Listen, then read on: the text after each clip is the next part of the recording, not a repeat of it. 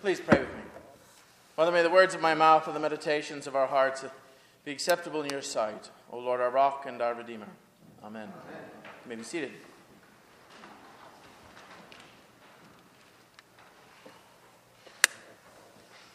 On the first Sunday of Advent, we were enjoined to hope when we prayed for God to tear open the heavens and come down. On the second Sunday, we were encouraged to patience and peace by God's words of comfort, but also to calling, because we do not just wait for the day to come, but we are called to work to hasten the coming of that day.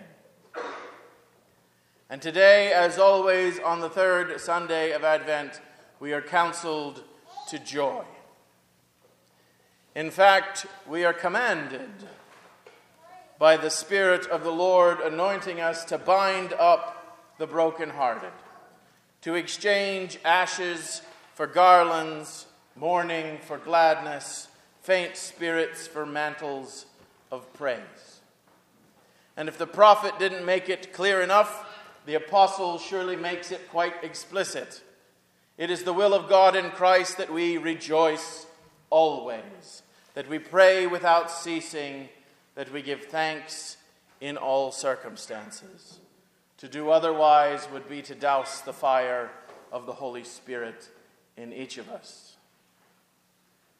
Now, hope and peace I might be able to muster on my best days. And patience and calling, they chafe, but at least they make sense in this world. Joy is the hard one for me.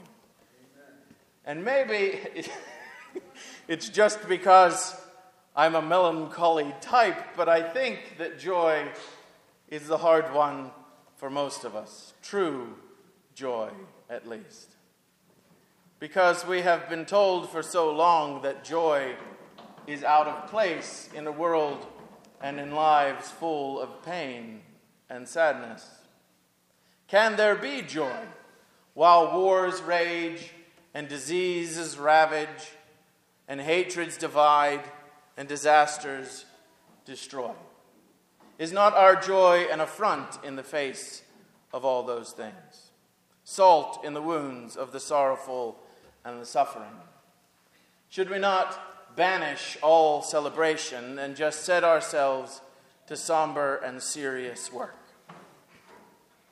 There are those who would counsel us to do just that, who are counseling us to do just that, especially now, especially in this time of year that is so laden with frivolity.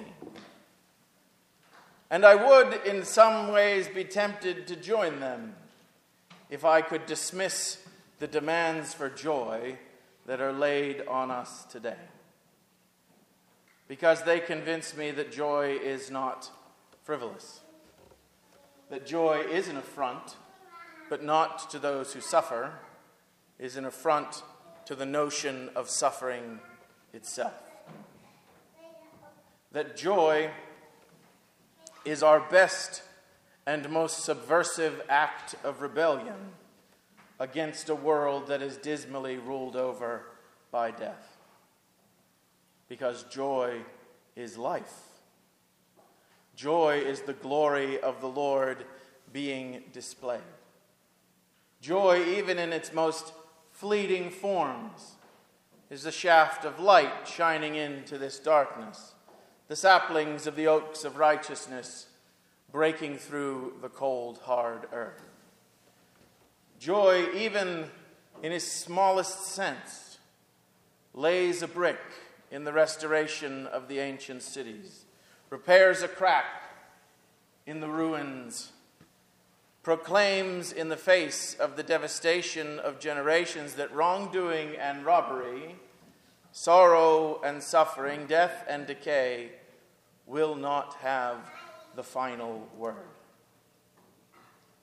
For we know even if we go sowing our seed with tears, we shall come shouldering our sheaves in joy, that the one who is faithful our Lord Jesus Christ will do this, that he is doing it even now, such that the light and the glory of that joy shine through into our days as we live them here, and that there is no amount of darkness that can hold it back.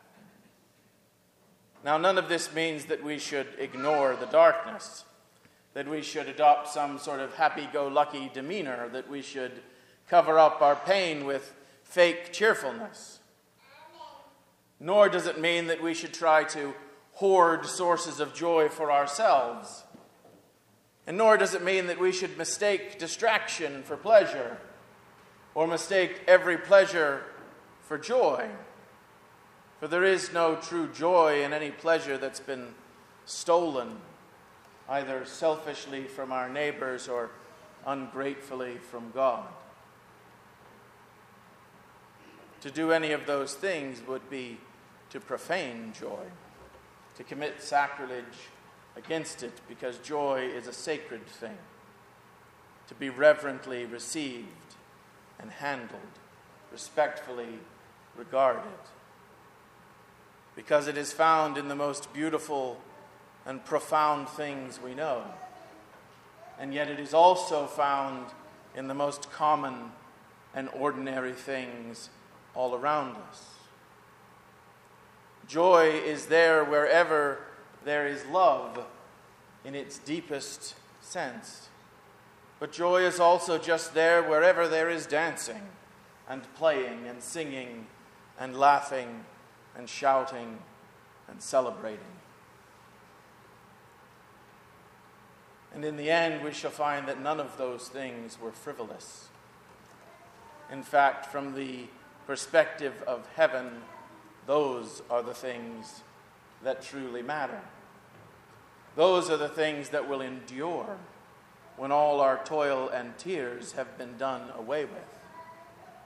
And if the light of their endurance shines through even now, imagine what it will be like when it is fully revealed. That is what we are here today to do on this third Sunday of Advent, and every time we gather, to imagine that joy, to live in that joy by doing joyful things, things that, quite frankly, a somber and serious world should find scandalously silly. We come here to this strange but beautiful building to do strange but beautiful things, to sing together, to hear and tell stories, to put on very nice but really rather impractical costume, and to parade up and down, to stand and sit, and to kneel and bow, to taste and hear and see and touch and smell things that delight us right out of the power of darkness.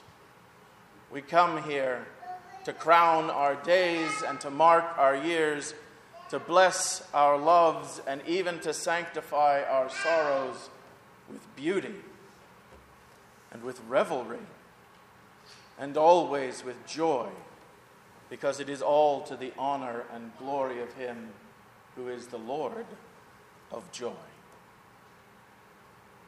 When we take any of this too seriously, we forget that all of this is meant to make a mockery of the seriousness of sin and death. That we should not be known as dour and somber, but as the fellowship of the subversively joyful,